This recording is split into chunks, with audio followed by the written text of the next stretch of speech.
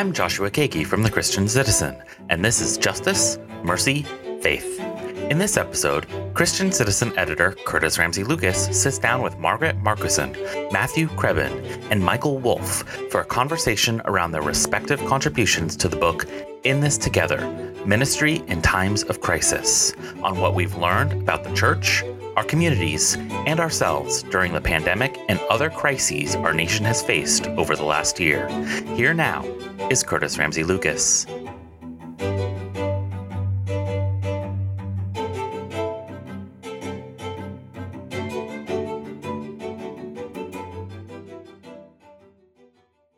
Greetings and welcome to this edition of In This Together Tuesday on Facebook Live.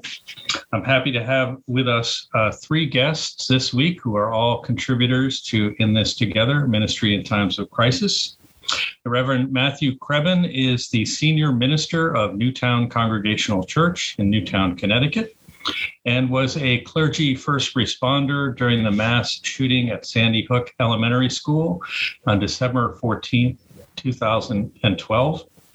He is a leader in promoting gun safety policies, finding other means locally and nationally to reduce gun violence, and helping people of faith understand the challenges and opportunities of ministering in the midst of trauma and disasters.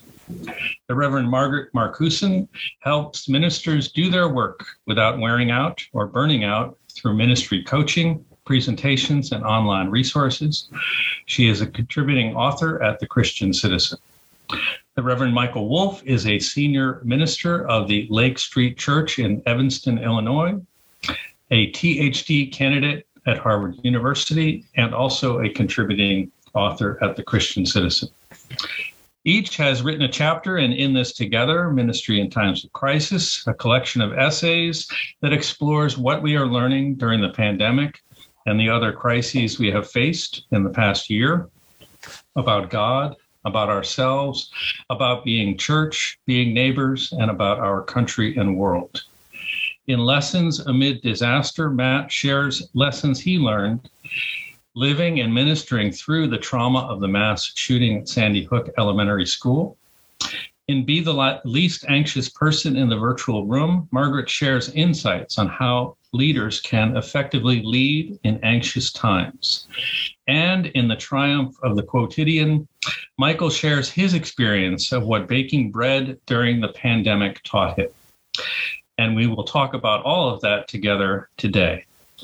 The first thing I want to do, though, is to invite or welcome each of you to this session and just ask how you are doing in your various ministry contexts. What does church look like for you at this time and going forward? And Michael, why don't we begin with you?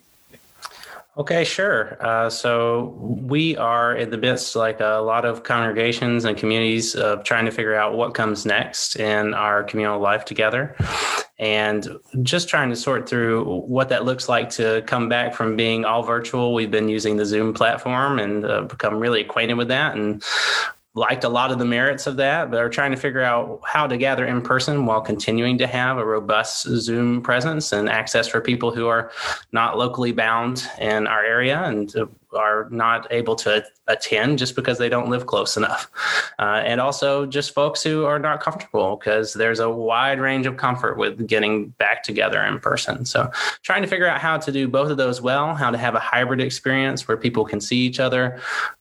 Like a lot of pastors, I think just becoming a very acquainted with how to do technological audio and video engineering, which was not something that was my forte before. But, I've learned a lot during the pandemic, and I'm excited to put to use here at the end of the month when we start back.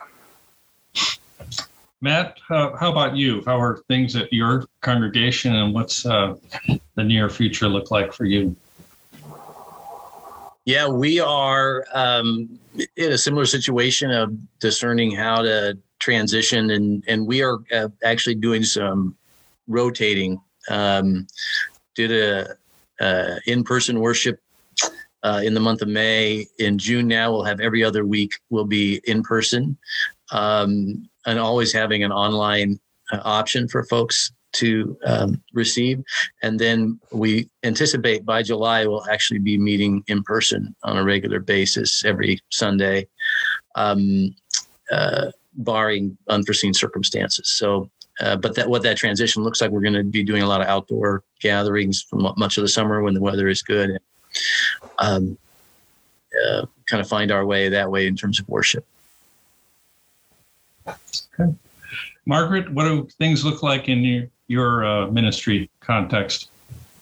I've been working with pastors around the U.S. and Canada over all of this time, and so what I'm finding is that people, in a way, are finding it more stressful now because they have to they figured out how to do the online worship, and now you have to navigate it. As we were just hearing, both, and with varying degrees of comfort and varying levels of anxiety within the congregation, and people they're tired. So I'm hoping everybody takes a good chunk of time off this summer because you need it. Right. Excellent. Matt, you pastor the First Congregational Church of Newtown, Connecticut, and as I mentioned in the introduction, you were present following the mass shooting at Sandy Hook Elementary School. What is one thing you wish someone had told you about ministry and trauma before that day? Well, I wish somebody had told me that I didn't know anything about it, and I should learn something. And that it's going to deeply impact your ministry if you experience a disaster. And so for today, I would say to folks, we're all living through a disaster. And if you don't understand disaster ministry, if you don't understand trauma, if you don't understand how communities deal with that, not just on individual levels of trauma and how you help individuals deal with trauma, but that the community impacts of trauma for your own faith community as well as your surrounding community, to Margaret's point, you're probably going to burn out. What we do know about ministers who minister through disasters, and she was just highlighting this, people trying to come back from this transition. The world has totally changed. Your ministries have totally changed. We know that from the little data we have, and that's the other problem, I've learned that the church has done very little to help us as clergy and other faith leaders in general to be more engaged and learn this important topic and its impact, because the little data we do have is that ministers don't last long generally who go through a communal trauma in the setting where they are. Many of them do leave. We don't know all the reasons why they leave, but I wouldn't be surprised if we're going to see a lot of clergy facing some real challenges and deciding not to stay in the situation that they lived through this pandemic. So I wish people had somebody had helped me learn more about it, because it was hard to learn on the fly. Yeah. You just mentioned about the pandemic being a disaster, a slow motion disaster, if you will, very different from a natural disaster or the trauma of a mass shooting like you experienced in Newtown. But you write in the book that pastors will have a hard time taking care of themselves in the midst of that and coming out of that. You're just mentioning that folks leaving ministry. You write, if you are not careful, you will offer up your very self and even the well-being of your family and other intimate relationships, all in the name of the overwhelming need around you. What do you recommend clergy do to avoid that temptation to sacrifice themselves and the well-being of those closest to them in the midst of responding to a disaster, traumatic event? Well, right. I mean, I think, this is an area Margaret probably shared, the chirality for most clergy is, I'd name this the altar of the good, that there is this desire to sacrifice at the altar of the good. And in general, ministry always has an altar of the good. There's always more that can be done. There's always more that you can do to serve your community or make a difference in the world. In a disaster, it's just exponential in terms of the amount of the good that's desired around you. How can I be, a help? How can I make a difference, every minute of every day? And so I think one of the things you have to do is to know that, especially as we come out of this pandemic, and I think I don't think we're coming out of this pandemic. That's the other thing, is we're probably going to be living in this quasi disaster of, it's like the hurricane that just kind of comes, and you get the back end of the hurricane, and then there's, another, maybe it's a storm, so it's not full hurricane force, but it comes and you haven't even gotten the tarps on the roofs yet. So for us, emotionally and physically and other things, we're going to still have those kinds of things still happening. But I think the biggest thing is to acknowledge that, and to help your church leadership to acknowledge that nobody's going to navigate this well. There's going to be overwhelming need. The community is going to disagree about all kinds of, you're going to have individuals who, as we've probably all experienced already, individuals who say, we should have been open 8 months ago. And other people said, I don't think we should be having open and physical worship for the next 2 years. I'm not going to be comfortable. You're going to have people, as I described, is described to me in Disaster Life, you're going to be in the same chapter of a book, but you're all on different pages. And so for ministers, I would encourage folks to know that that's going to be part of how you navigate leadership on this terrain. And if you're not prepared to know that that's going to happen, you can get really upset with people. You can take things personal for people that aren't really necessarily doing things to you personally, but are coming from really different places. And if you're not helping other people to understand where everybody else is, and how people are coming from this, and to really be leaning into kindness and love and compassion for one another, which I think we're woefully inadequate in our general society these days. In a lot of contexts, it's going to be tough sledding. Yeah. Margaret, 86 degrees here. I'm not sure why I'm talking about tough sledding, but it'll be tough sledding. Margaret, you write about the anxiety of the times that we're living in and living through. Why is it important for leaders to remain grounded in who they are in the midst of all that? Well, there's really no other way to keep yourself going. I mean, as Michael or Matt was saying, if you just, you give yourself away, there's nothing left. And people are they'll be happy to hand their anxiety to you. And, you are not responsible for carrying the weight. And the other thing I was thinking about is there's a lot of anxiety about the future of the church, individual congregations and overall the church in America. And I think the more you are clear, like, I'm responsible for myself and how I function, keeping, my life spiritually on track, being focused on what is mine to do, letting go of what is not mine to do. That's the way to really make a contribution, rather than carrying the burden of everything under which you will be crushed. What are some things you would recommend to clergy, or that you do recommend to clergy to do that, to keep the anxiety of others in check, to maintain that kind of focus in the midst of those demands? Well, it's a practice. Right. And you will catch the anxiety of others, but to begin to notice yourself in the moment, little by little, when you feel that feeling in your stomach, or your breath gets tight in a meeting or a conversation, to just notice what it is you do and say, well, what was going on there? Oh, I was talking to Susan. She's pressuring me to do more, to open up worship. And that's really more about her than it is about me.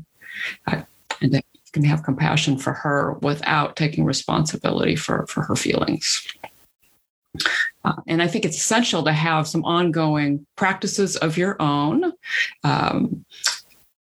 to some kind of prayer practice, some kind of movement practice. A lot of people taking up walking, if you can't go to the gym, and someone outside the ministry that you can talk to, a thoughtful person that you can help. They can help you get some perspective on what you're up against. Michael, like many church leaders, the pandemic upended your plans in the spring of last year, all the things that you had envisioned doing, and you took your church online as many others did. You write that your first instinct was to try to do too much. When did you realize you had to do things differently? And what was it that you and your congregation discovered was most essential and nourishing in that process?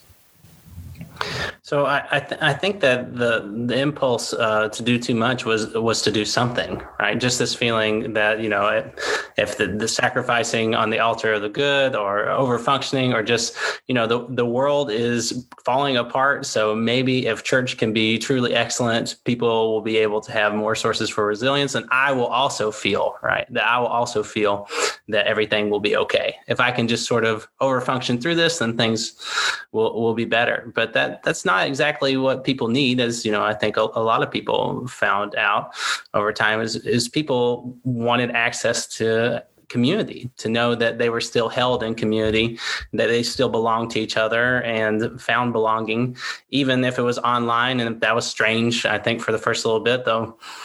This church that I'm currently in, I've spent more time with them online than I have in person.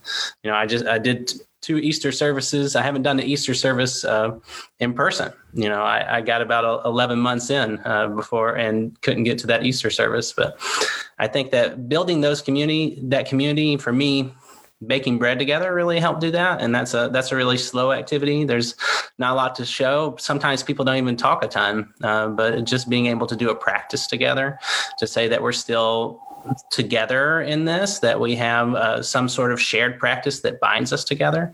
I think that people found a lot of meaning through that, but I think being together, having these moments for people to organically connect and sort of holding that space was really powerful. And I think the result was people talk to each other in ways they'd never talked to each other.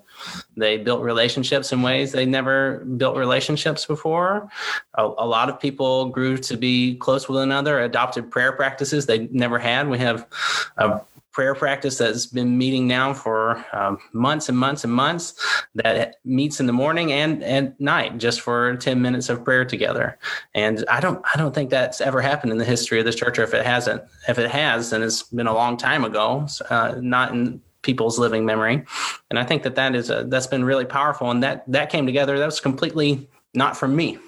That's completely from people organically saying, this is what we need and we're going to do it and we're going to build it ourselves. And there's nothing better as a leader than seeing people take community into their own hands and build it themselves. Is baking bread something you were doing before the pandemic? Is that something you learned in the process of, and you were actually gathering the congregation on Zoom, right? In your various kitchens, baking together? Sure. Yeah. That's part of the fun. I got to see what art people have in people's house, what their kitchen looks like, what their bread baking setup looks like, how good they are at baking bread. And there's various skill levels. It's all okay. We're doing it together. We did that a lot early on in the pandemic. I think some people fell off the bread train, but I'm still going strong. It's definitely something that I love to do and have gotten better at over the past little bit, over the past 15 months or so, or 14 months. But I've never baked bread before doing that. And I had, like most people, I had my yard sale, garage sale, thrift store bread machine for mixing dough and stuff, but I had never really actually used it. I always intended to try that, but it gave me a little space when I was home watching my 3-year-old to say, okay, I'm going to bake a lot and we're going to see what happens with that. And for me, that was really good. And also it's the best bread ever. So the benefit is that I don't really buy bread anymore, and it's really delicious, and I know exactly what goes in it.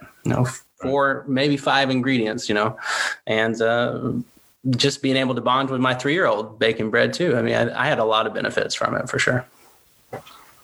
You also write about how that whole experience has informed your preaching. Can you talk a little bit about how the experience on Zoom has shaped your sermon development?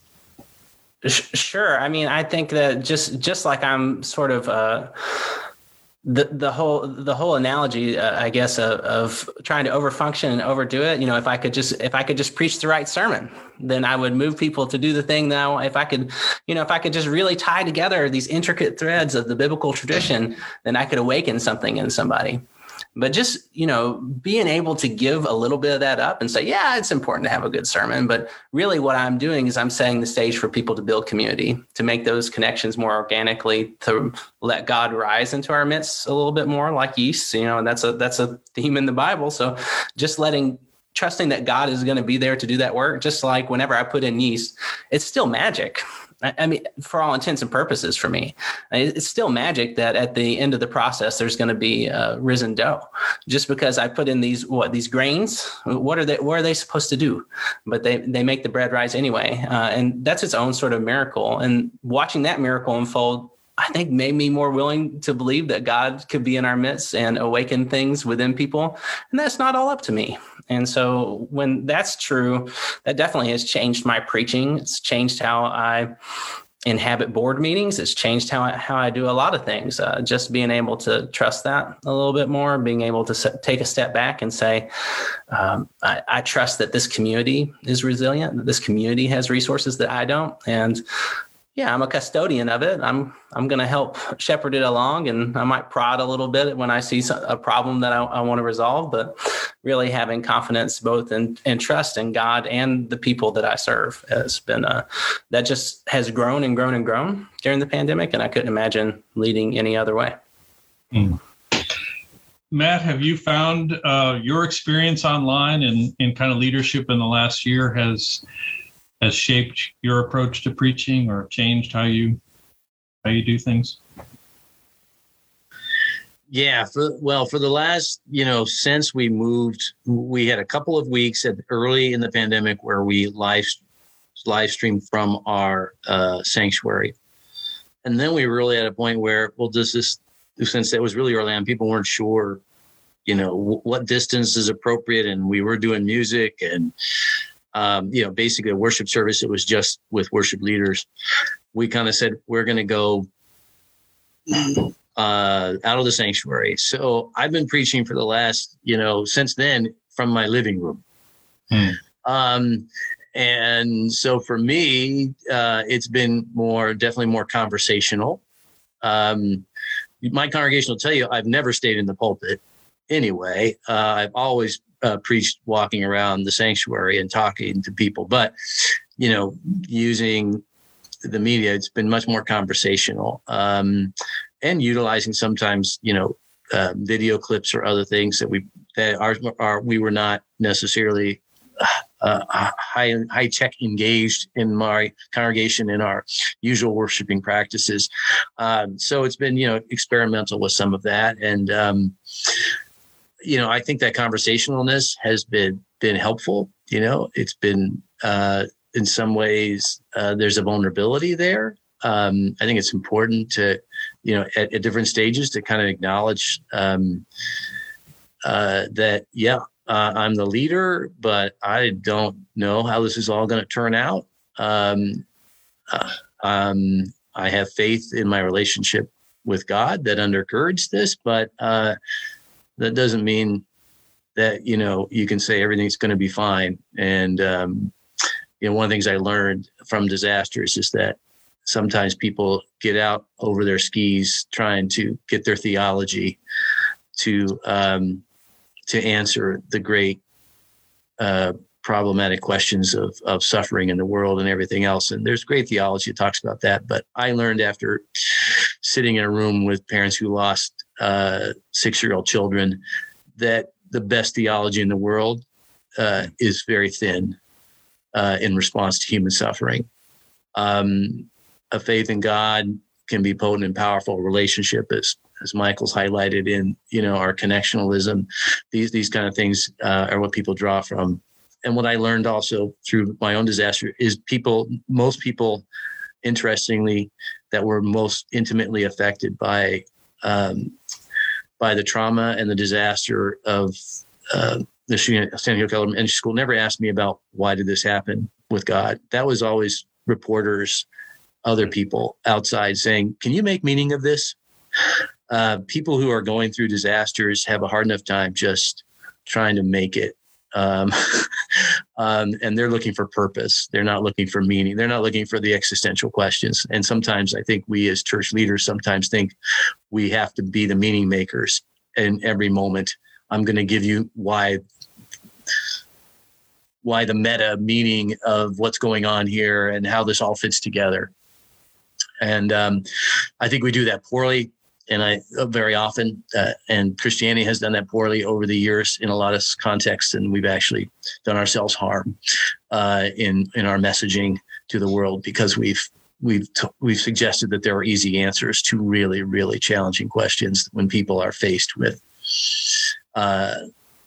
human suffering and with trauma and with loss. And I think we're going to have a lot of that challenge as we are in our life right now. And unfortunately, hopefully we will learn a bit and try and be a little bit humble about what we can say.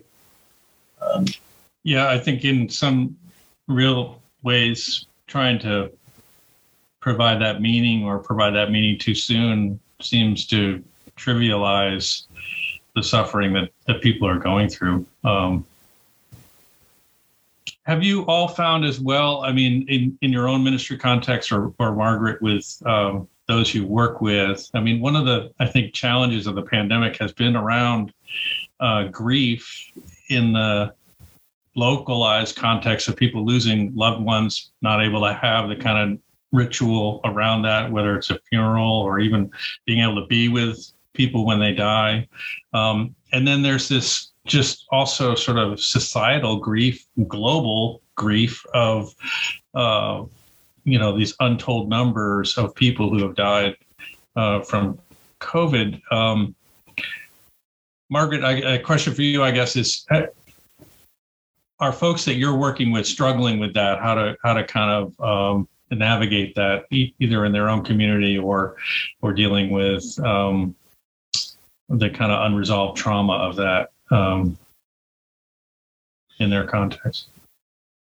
Yeah, I people are dealing with it, and they're dealing it with in their own lives as well as with their congregations. I've talked with some people, in New York City at just the peak of the pandemic, and that was just almost overwhelming. And now I'm finding people are sort of they're in a way dreading like the I don't know the word, the clump of funerals to come for themselves, like navigating these in-person funerals that are planned for this summer. And my own father died in October, and I just noticed. I was able to visit him in person, which was a tremendous gift. But it felt heavy, not just the loss of him, but with the weight of the world at this time with so much loss globally. Yeah.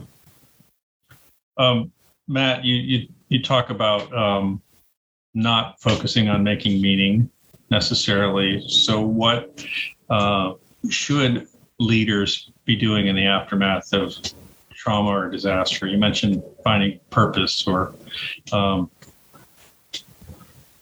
Yeah, I think there's definitely time for meaning making. And I think, we have a Christian story to tell that, understands meaning in terms of making meaning around our relationship with God, for me as a Christian, relationship with God in Christ, and how Jesus journeyed this life, how Jesus faced suffering and death. And but it's a story, right? Sometimes we do a lot of extra commentary on the story that I think gets us into trouble. Not that we shouldn't do some commentary, but there just seems to be sometimes this way in which people kind of say, "Oh, these direct parallels." So I think there's a lot of meaning making, and I talk about in my article for the publication about, we have a story to tell, and the story, when you actually share the story well, people connect to it.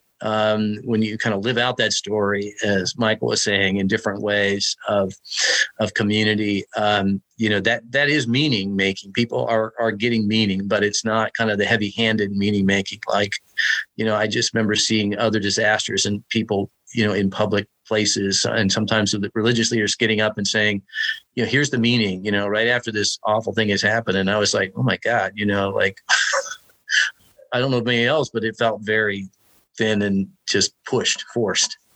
Mm-hmm.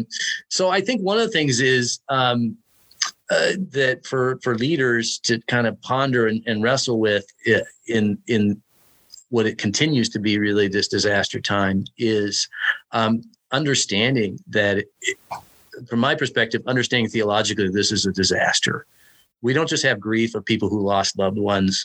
We don't just have the other grief of other people who maybe knew somebody or who were in jobs that faced really awful things that they saw and experienced. We have all of that, but then we have the change for people who, we know in our church, the church has changed completely. We know many people, their jobs have changed completely from what they were, even if they had jobs.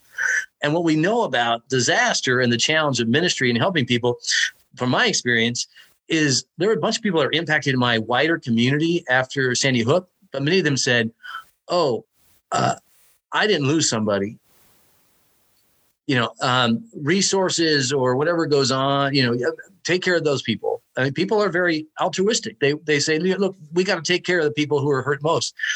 What we know in disasters is communities who've been impacted by disasters, and this is the challenge for us going forward, is all the metrics for community well-being do not look great for communities that have been impacted by disasters. And it's not just the people who are directly impacted. It's not just people who lost their house in the hurricane. It's people who are living in that, that community as well.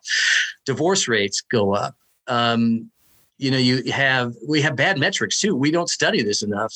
But the metrics we do have, divorce rates go up, incidence of substance abuse goes up, all these other metrics you have, and the divorce rates isn't just people that, you kind of say, oh, well, of course they're divorced, and people that aren't going to say we got divorced because of this disaster that happened.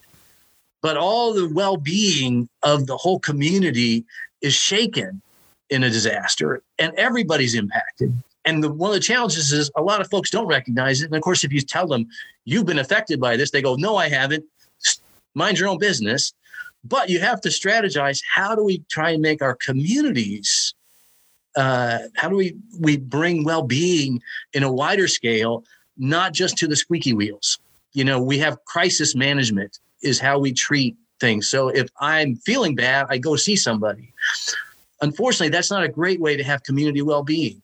If my congregation only comes to me when they're in a crisis, an individual, that's great. And I want to work with them, and I may refer them and do other work.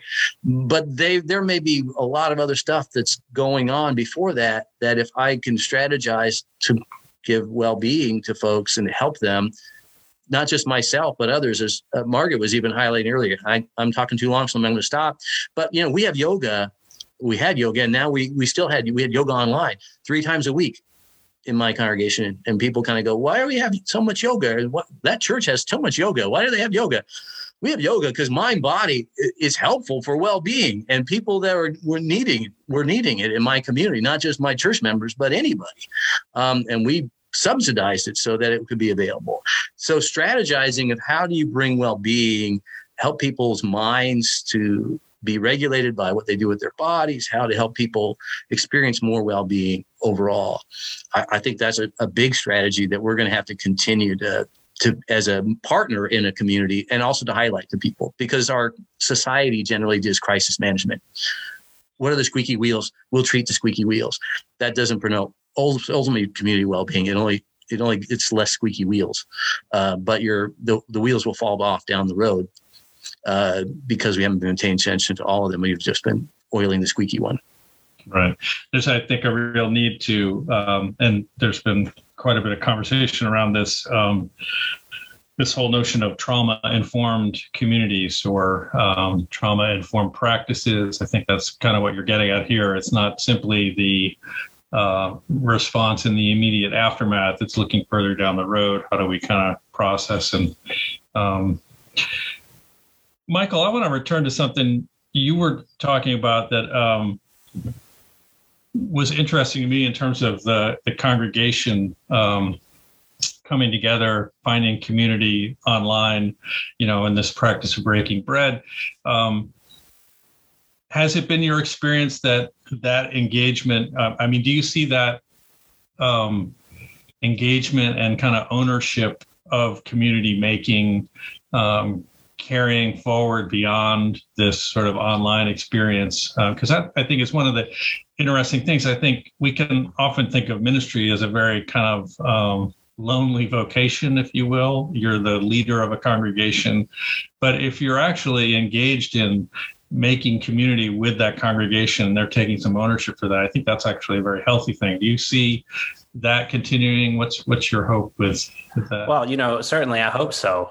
That's definitely the sort of collaboration that I want to be engaged in ministry, and that's certainly one way to ensure that I can be in ministry for a long period of time. Obviously, the other model, as we've discussed, of giving yourself on the altar or over functioning, that doesn't really work. So if you give all of yourself away, so I think that this is a healthier model. One of the things that I did is to try to encourage that is these people who have stepped up into these roles to sort of make community in these organic ways, to try to in some way concretize those contributions and give people lay minister roles and say, like, you're really the convener of a community. You're doing real ministry, and to honor that ministry.